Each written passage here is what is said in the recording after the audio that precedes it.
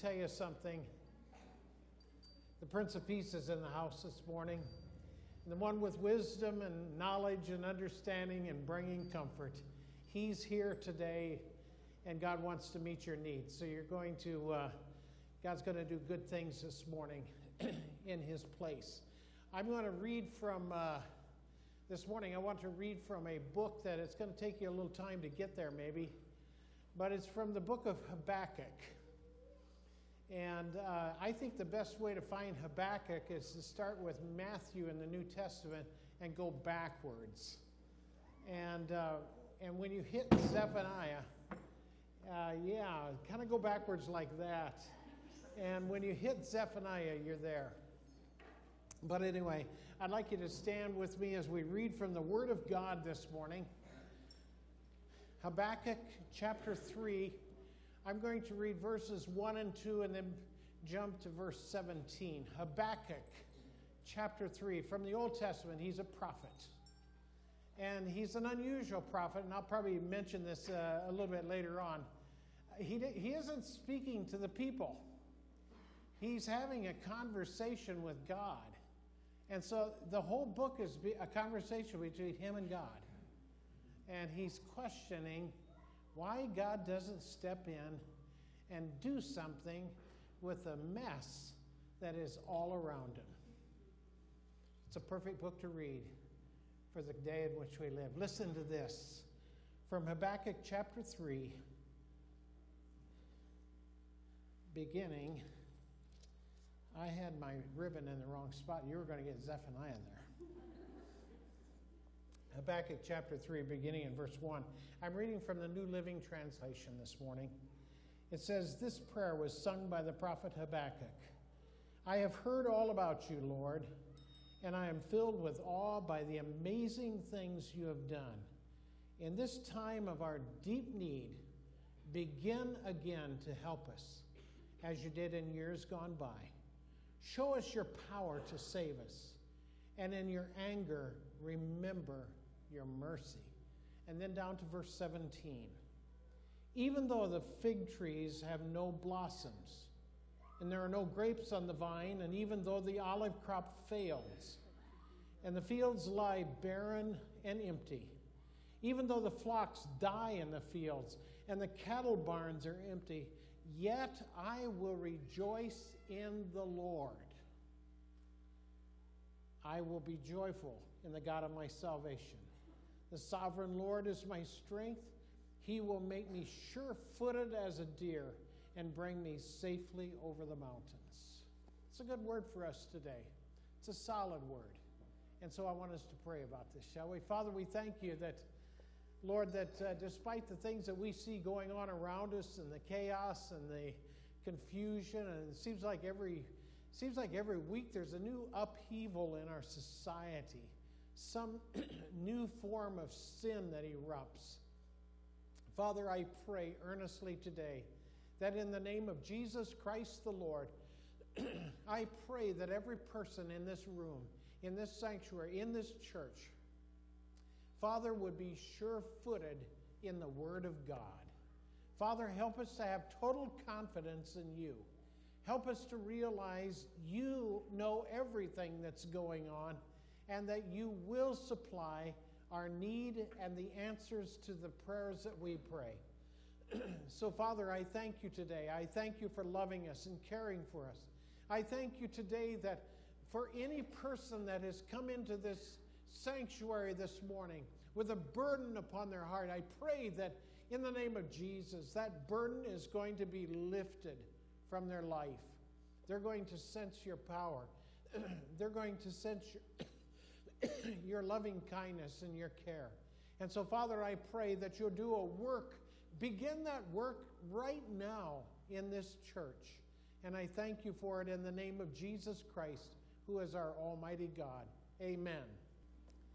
It's good to be able to sing the song of the Reformation. This was, we're celebrating 500 years. And to some that may not mean too much, but I tell you what, in my book it means everything. And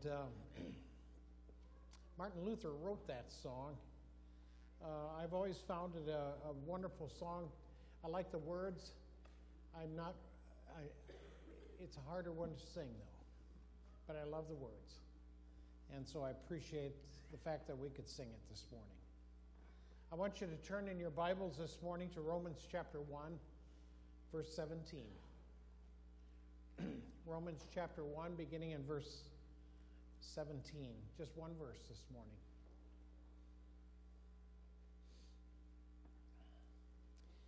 Romans chapter 1, verse 17 says, "For in it the righteousness of God is revealed from faith to faith. As it is written, the just shall live by faith." That phrase right there, 6 words. The just shall live by faith. These are the 6 words that altered history. I'm not exactly sure if there are any other words that you could study, that you could look at, that have changed history as much as those 6 words right there. And by the way, the prophet Habakkuk is the first one to speak them. And they were copied out by Paul in 3 other places and alluded to in one other in the New Testament. The just shall live by faith. This is a verse that has had absolutely a profound effect on our history as much as the Declaration of Independence, and in my opinion, far more. It is the text that brought much of the Church of Jesus Christ out of the dark wanderings of the wilderness that it moved into for years, literally centuries, and brought it back to the truth of God and the truth of God's Word. This is the very text that formed the Protestant Reformation. This is it right here. We just read it. The just shall live by faith. I want us to make an important statement, and actually we sang about it in our song, that in the song that we sang this morning. We have in our hands this morning the Word of God. This is the Word of God, and it is a constant measure of the truth of God. It is constant. It never changes. It never will change. We may change. We may even choose to say, I want to change this. And that's been done. But this Word is the ultimate truth of everything. Without the Word of God, you don't have truth. And we can debate any philosopher that you want to march up here this morning. But without this Word, you don't have truth. And there's your debate.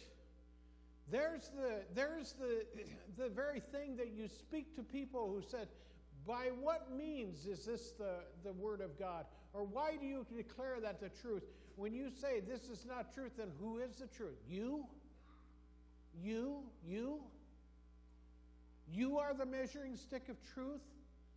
Am I the measuring stick of truth? Absolutely not. This Word is the measure of truth. And Martin Luther figured that out. And God used him. God used him in a powerful way. Things were not going well in Luther's mind. I want to talk about him just for a little bit this morning. Because he was a guy that was in the Word. You know what? You get into the Word and things are going to start to change for you. You just get into the Word. Get into this Word. When you get into this Word, guess what happens? God starts speaking to you. And that's exactly what began to happen. God began to speak into his life, into his mind, and all of the things that he had been taught over those years. And Luther was a well-educated guy. He was not some dumb guy out here that just stumbled onto a piece of the Scripture. He was well-educated in the Word. But as he began to read it and ask God and God's Spirit to move upon this Word and into his life and into his heart, it began to penetrate his thinking. It began to penetrate his beliefs. and all of these things.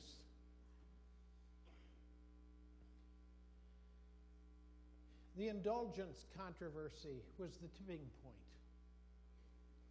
I believe as you look at history, Leo X was a pope.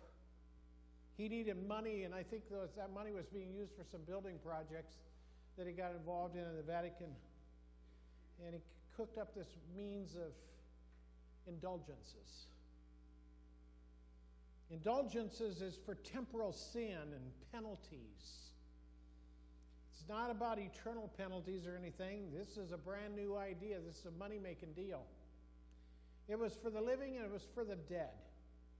They would set up their cross in town squares. And now you can buy indulgences, say for your mother, who they proclaimed to be in purgatory. You could kind of buy her way out, which is a sad, sad thing. And so people would pay money to get mom out of purgatory. They even had, you've heard of Pay It Forward? Have you heard of that? They had a Pay It Forward plan too.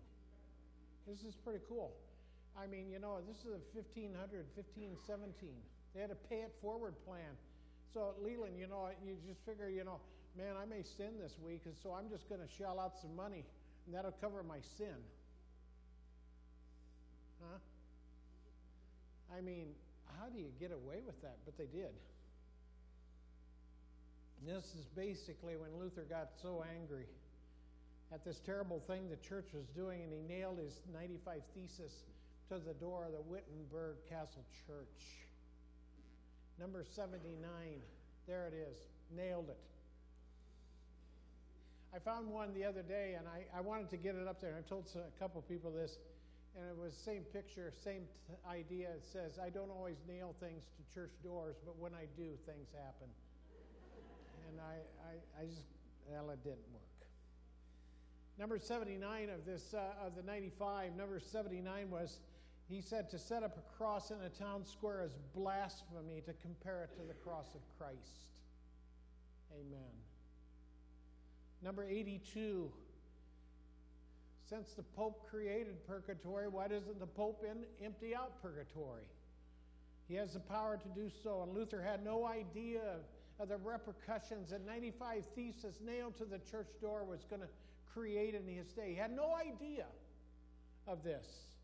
The 95 Theses were written in Latin, but they were quickly translated into German. They were quickly distributed to the people, and people loved him because they hated what was happening. They hated how their faith was being manipulated, how things in the church was being absolutely made a shame. And so he mass-produced these. Isn't it interesting how God works? This would have never worked 100 years prior. You know why? There was no printing press. So 100 years prior, God had somebody invent the printing press. And now 100 years later, we can mass-produce these things. Just like that. God's in control of this stuff, folks. Don't ever forget that. God's in control. This angered the Pope.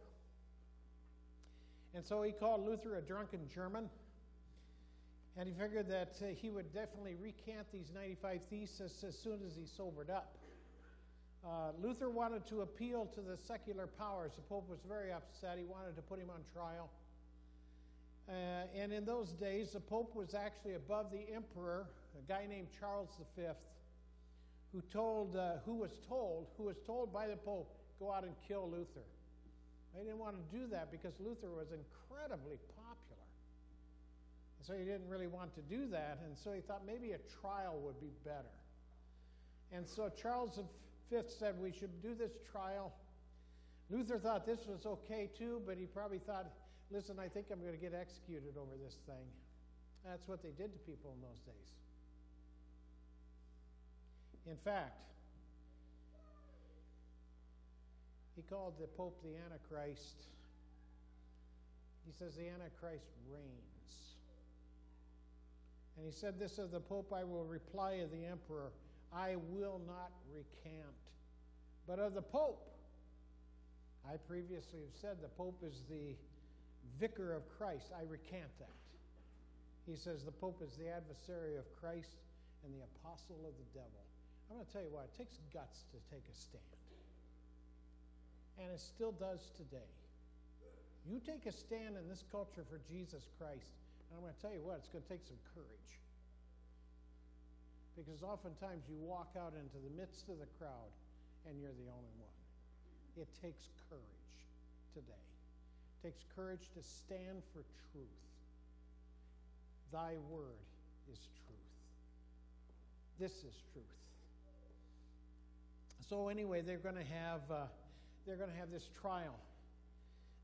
And he says to your majesty, he says, since I am convicted by the scripture, I do not accept the counsel of your council or of popes. And he says these are some words that we need to inscribe in our hearts. He says, my conscience is captive to the word of God. Captive to the word of God. And I will not recant of anything. And here I stand, and I can do no other. Powerful. Powerful. So anyway, you know, this emperor was in a tough spot. And so I think this is there's some humor in this thing. It's kind of dark, but there is a little humor in it. And he says, well, here's the deal. We're going to offer you safe conduct back to Wittenberg. We will guarantee your safety to get back to Wittenberg, but once you're back there, anybody can kill you. So I mean, you know, you talk about Pilate saying, "I'm washing my hands here." This is a guy that he follows Pilate. I'm going to wash my hands, but anybody can kill you. Go ahead, just shoot. And so, that same night, on the way back to Wittenberg, he was ambushed by a group of people that was favorable toward him. He was taken to Wartburg Castle, and there he disguised himself as a servant. And in 10 months, he translated the entire Greek New Testament into German for the German people. Luther is one of these guys that said, if I can get this Bible into the hands of people in a good hymnal, he says, I'm just going to stand back and let it happen. Those were his words. And so the Reformation is more than Luther, more than his 95 Theses nailed to a church door in Germany. Because out of the Reformation flowed these very important points that I want to share with you here. They're very brief. I'm going to put them on the screen. 4 points, and I've added a fifth. Sola Scriptura, which simply means the Scripture alone. Scripture alone. Sola Fide, meaning faith alone. Faith alone. Sola Gratia, meaning grace alone. Solos Christus, meaning Christ alone. And the fifth one, glory to God alone. You'll find these in my text this morning from Romans chapter 1. They're in Galatians chapter 3:11, also in Hebrews 10:35. And they're alluded to in Ephesians chapter 2. Habakkuk saw the spiritual decline and the deterioration of his culture. He saw this. We see it today. Anybody with any intelligence at all sees the decline of what's happening in our culture today. And we've often said, God, why don't you do something about it? Why doesn't God step into this thing over here, this thing that bothers us so much? Why don't you do something that can change that? And we wonder about it because it seems like God's doing nothing about it. These few words that are quoted in the New Testament, the just shall live by faith.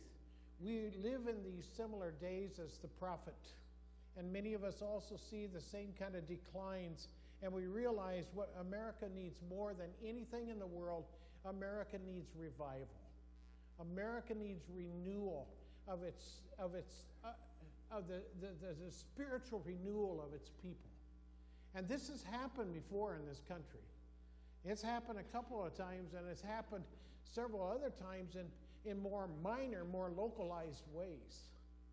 There is a revival that is needed that could sweep across the land. But I'm going to remain optimistic about this, and I'll tell you why. I've titled this message, Reformation, Why We Need a New One. And in Reformation, I'm thinking of this right now, that the one we need is the power of the Holy Spirit of God to help us with the understanding of what is God calling us to do.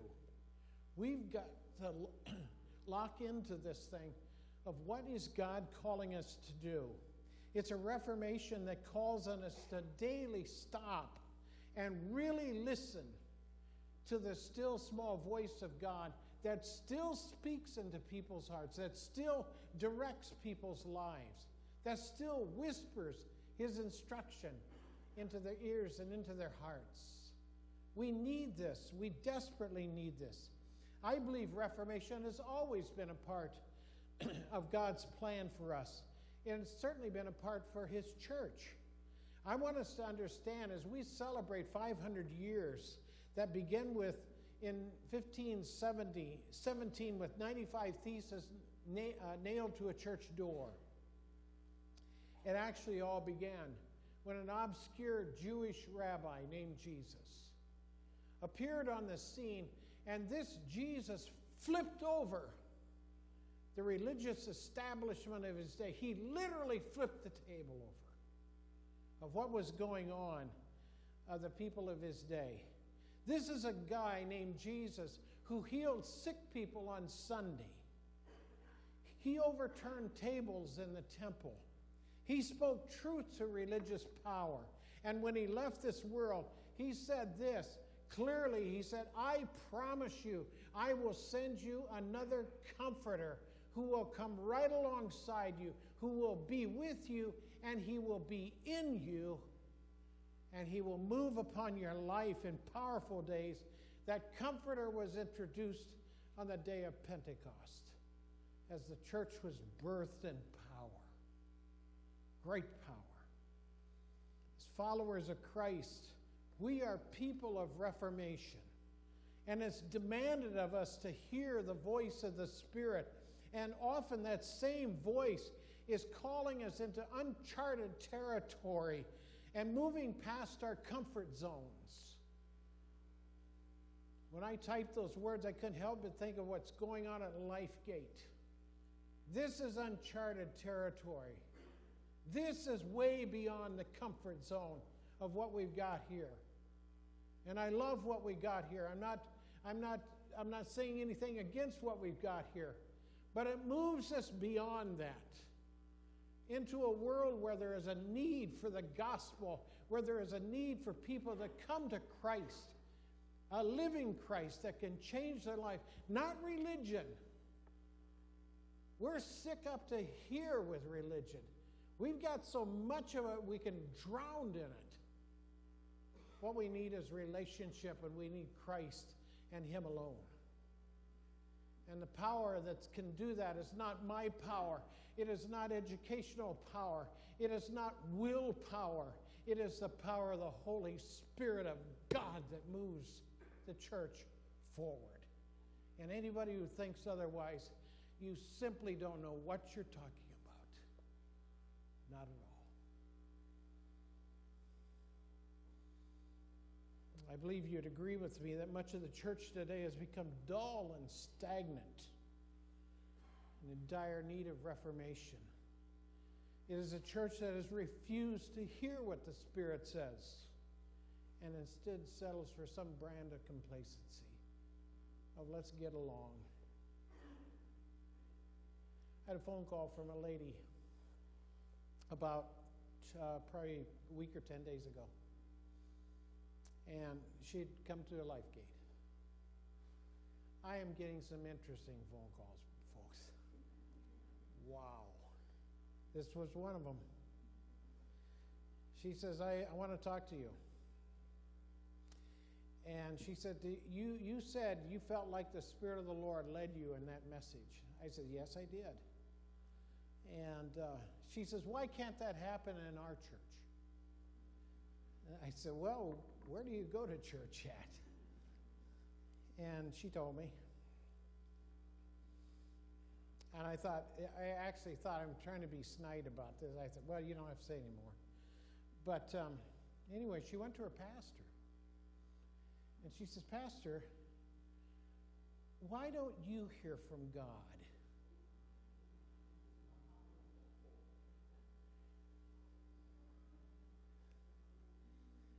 I tell you what, we have Mrs. Martin Luther in the audience today, and she's on it. She's on it.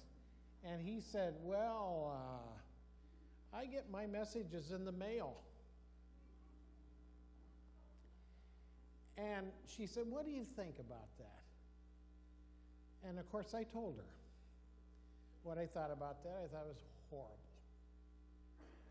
I said, we need to be people that listen to God. We need to find out what God is saying to the church. Not just the church all over America, but the church here in Palmer, Iowa. And it's going to be vastly different from what we hear for Palmer, Iowa, than it is in Des Moines, Iowa. Because God does stuff here that he may not be doing there, and doing stuff there that he's not going to do here. You got it? You got it? We're not just cookie cutter stuff here.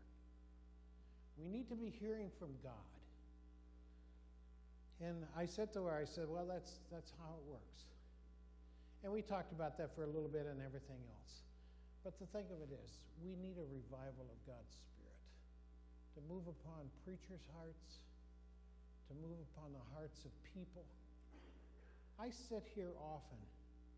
It's been more than one time when I've sat here and I feel like I've heard the voice of God saying, pray for people this morning. But Lord, it's not on the agenda. Well, scratch the agenda. Pray for people today.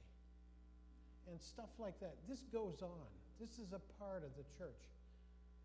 Can you imagine some church in another place in which the Spirit of God would actually say that? Now what are we going to do? Our liturgy's got all messed up. We're in a mess here. Okay, I press on, but not too far. Acts chapter 10 gives us an interesting story, and I tell you what, I've read this story on several occasions, and the first time I ever read it, I didn't quite understand it. I thought, I'm not quite sure how this fits. And so I kept reading it again until I'm quite certain that I have the understanding on it. But it's Peter. It's a story of Peter.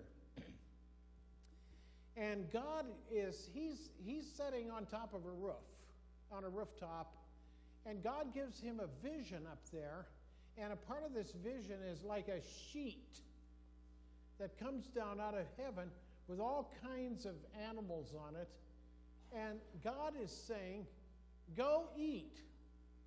Now, Peter is a good Jewish boy that loves God and loves the Word and all of this thing. He knows the Word, and he knows that, no, I'm not going to go eat, pork tenderloins and ham sandwiches and bacon, lettuce, and tomato.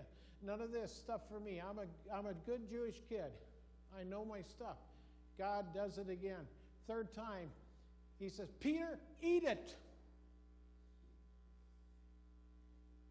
Sometimes it takes more than once for us to get our attention. Finally, God says, just take it and eat it. But there was a spiritual sense to this because Peter went into the home of Cornelius. Who's Cornelius? He's a Gentile. Why would a Jew go into a Gentile's house? Peter went in, presented the gospel. This Gentile household heard what Christ does to transform lives and hearts. They came to Christ. The Bible says Peter baptized them. This whole house was filled with the Holy Spirit of God. One chapter later, in the middle of the chapter, the guys down in Jerusalem said, Peter, what are you doing in these Gentile houses? He says, they came to Christ. How did that happen? Because the Spirit of God moved upon them. They came to Christ. they were baptized and they were filled with the Spirit. And Jerusalem says, oh boy, that sounds good to us. Looks like that was the open door. That's the open door for me. That's the open door for you, Craig, because the Gentiles heard about Jesus. Up to this point, it was just the Jews. But now the whole world gets to know. Everybody gets to know. And the wonder of Christ and the wonder of Christ transforming lives comes real into people's lives. That's the Reformation we need. That's what we need. That's what we long for. That's what we desire. You know,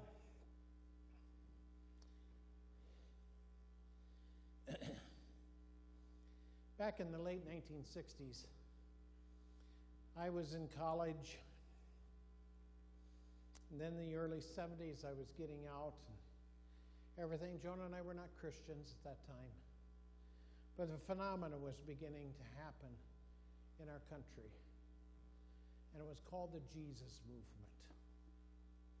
Powerful, crazy thing. Because back in 1968, we had Woodstock. Have you ever seen film and pictures of Woodstock? You just shake your head. Some of you remember that, don't you? Were anybody here at Woodstock? Oh, okay.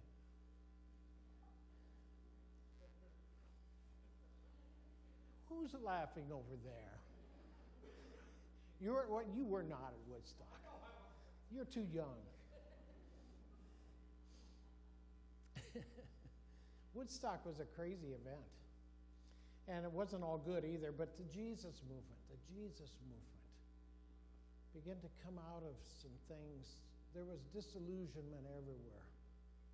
I mean, it was thick. The Vietnam War was just meandering on and on. And there was anger, there was protests. I remember in 1971, driving back into Iowa City. I'd just gotten off of active duty. And there was a protest going on. I saw the soldiers. I saw the guardsmen.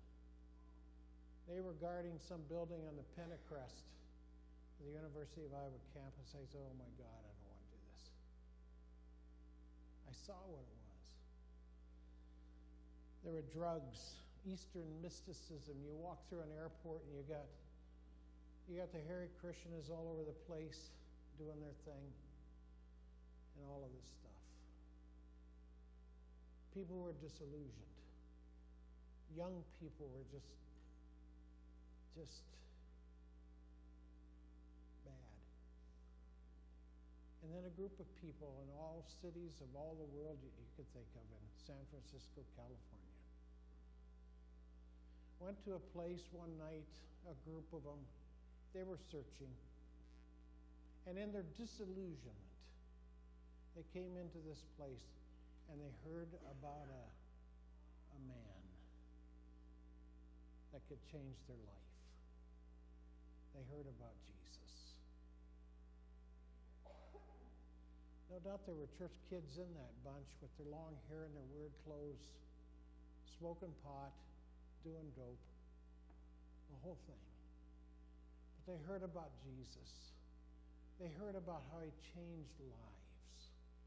And their lives were changed. They told their friends. Their friends came. So whoever the pastor was, he said, I guess we need to get you guys baptized. So they took them to the Pacific Ocean, which was a good thing. There's a fair amount of pollution here. So we took them to the Pacific Ocean, and God continued to work in their life. They were baptized. And a powerful thing erupted called the Jesus movement. Made the cover of Time magazine, by the way. We got you a picture of it. It's pretty psychedelic.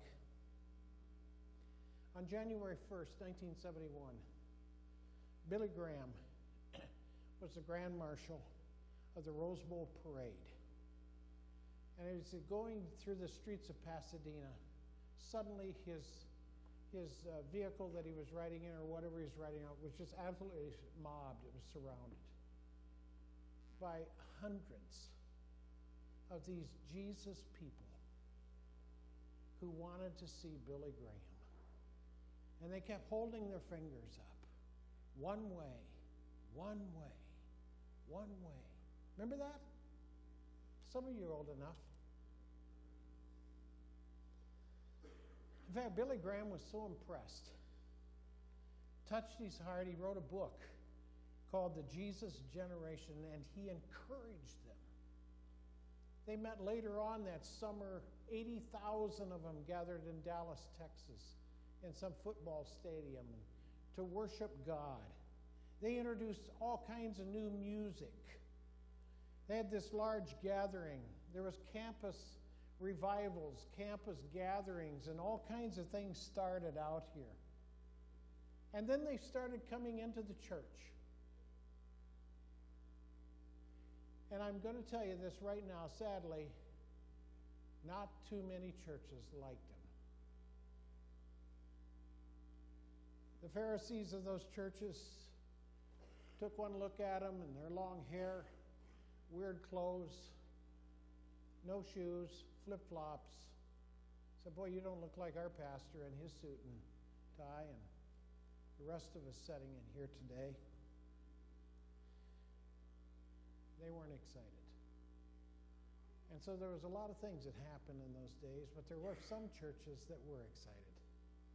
You know, what's interesting today to me is that these people are running the church now. Well, some of them anyway. Not all of them. You know, I've had a brush with revival in my ministry. Real revival. In a couple churches that I pastored. And I'm going to tell you something about revival. I want you to hear this. Hear me well. Revivals are messy. Do you know why? Because you get a bunch of people that come in and get touched by Jesus, but they bring everything else with them. They didn't dump it off at the door. They bring all kinds of stuff in with them because they don't know any better. They're not discipled. They just don't understand the word or anything. They just understand that their life got changed by Jesus. And they're just happy to be here. And so there's pockets of immaturity and there's moments of confusion and stuff like that. We saw this. And you have to pastor a revival. You've got to pastor. This isn't something you just say, whoopee, let it go. You have to pastor these things and help people. Folks, just in the days of Martin Luther, we have churches that have ceased to understand the fullness of the gospel of Jesus Christ. They simply have ceased. We have not lived in the power of the word or the power of the Spirit. Could it be possible that we've forgotten about those whom Jesus came and died on a cross? It would not be so we could be comfortable, but that would be his instruments of grace to touch and bring healing to a world that is desperate. Donnelly, could you come back, please? Could you play that song, Find It, Christ the Solid Rock? Folks, we celebrate today what began actually 500 years ago, and many would say that actually that began about 1,500 years before that, when Jesus was around. And I suggest we're also in people of need of a reformation. And this is something that's constant. Folks, I'm going to tell you something right this. You can't just say, let's maintain status quo here at Faith Community Church. Let's just maintain it. We love what we've got. We love everything about it. We love our music. We love our church. We love our sanctuary. We love our people that are all around us and everything. And all of that is fine. That's wonderful. But the church is not static. It is dynamic.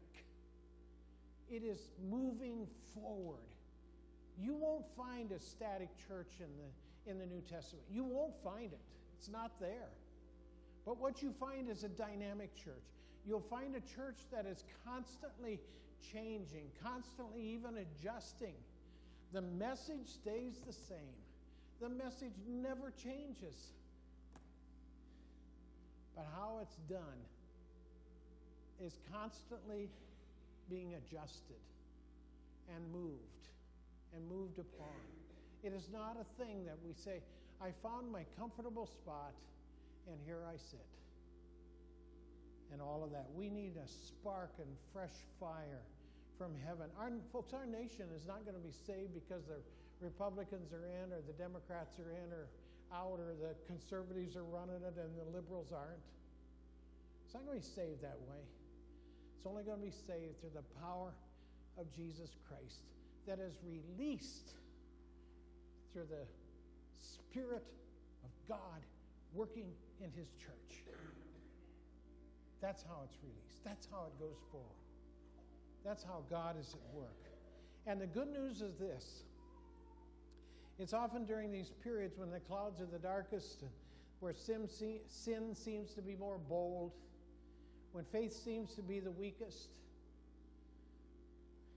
that God shows up and finds a faithful few. And God doesn't need many. God doesn't need 300 to work with. God just needs a faithful few. He'll take 300. That's what He whittled Gideon's army down to. But He'll take those faithful few and He'll use them powerfully to destroy the works of the enemy, to bring the brilliance of the light of Christ into dark communities and bring healing and hope and the fear of God, the fear of the Lord. And when we assemble ourselves together, it's not so that we can just satisfy what the routines are of the day. It's so that we can only be satisfied when we've encountered the Spirit of the living God, touching our lives, bringing hope, bringing renewal, bringing change. God's the answer. And I'm praying that God use us right here in this church, Faith Community Church, to be just that. To be a light and a lighthouse, to bring hope to communities. I'm not so much worried about, we got plenty of people that love to worry about all the internal functions of a church. Fine. I'm worried about the external people that so desperately need to hear Jesus. And without Him, they're lost. They'll never make heaven. They'll never make heaven. We're going to sing that first verse, so you guys get that ready. Bring up the first verse here pretty quick.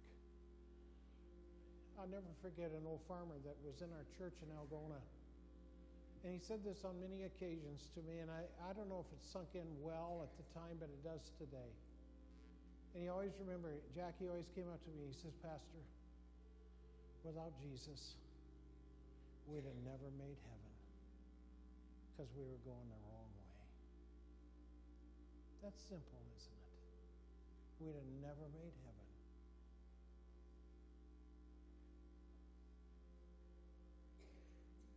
Because we're going the wrong way. Stand with me. Let's put the words up. First verse only. Then we're done. Sing with me. My hope is built on nothing less than Jesus Christ. My hope is built on nothing less than Jesus' blood and righteousness. I dare not trust the sweetest frame, but wholly lean on Jesus' name. On Christ the solid rock I stand, all other ground is sinking sand. All other ground is sinking. Father, we thank you. We thank you for this day, and we thank you for the Word of God. Father, I pray that you'll take this message in whatever form that you could possibly use it and speak into people's lives and hearts. Father, touch our lives and touch our hearts. I pray that this morning, I pray that there be somebody in the room today that, Lord, that there's been something said in this message that really shook them, that really penetrated. that really cause them to think clearly about their life, about eternity, about heaven, about God, about sin, about the amazing grace of God, and faith. Father, we pray that faith would come alive right now. Faith as simple as a little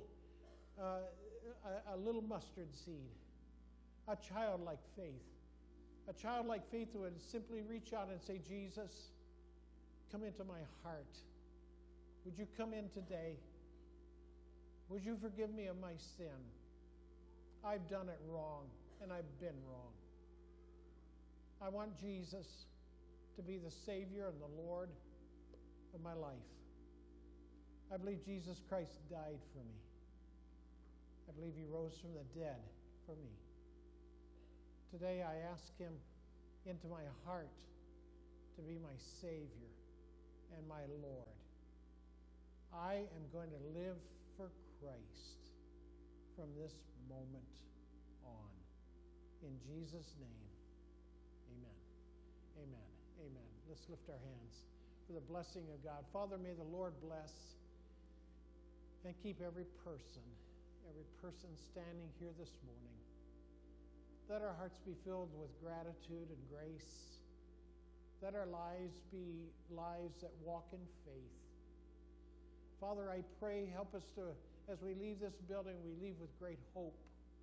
We leave with victory in our lives. Father, I pray that the song of our heart can be sung in the marketplaces of our day. Reach somebody to this coming week through our testimony, through our life, through a word. Father, let us speak words of life so that others might live. I pray this in the name of Jesus. Amen. Amen. God bless you.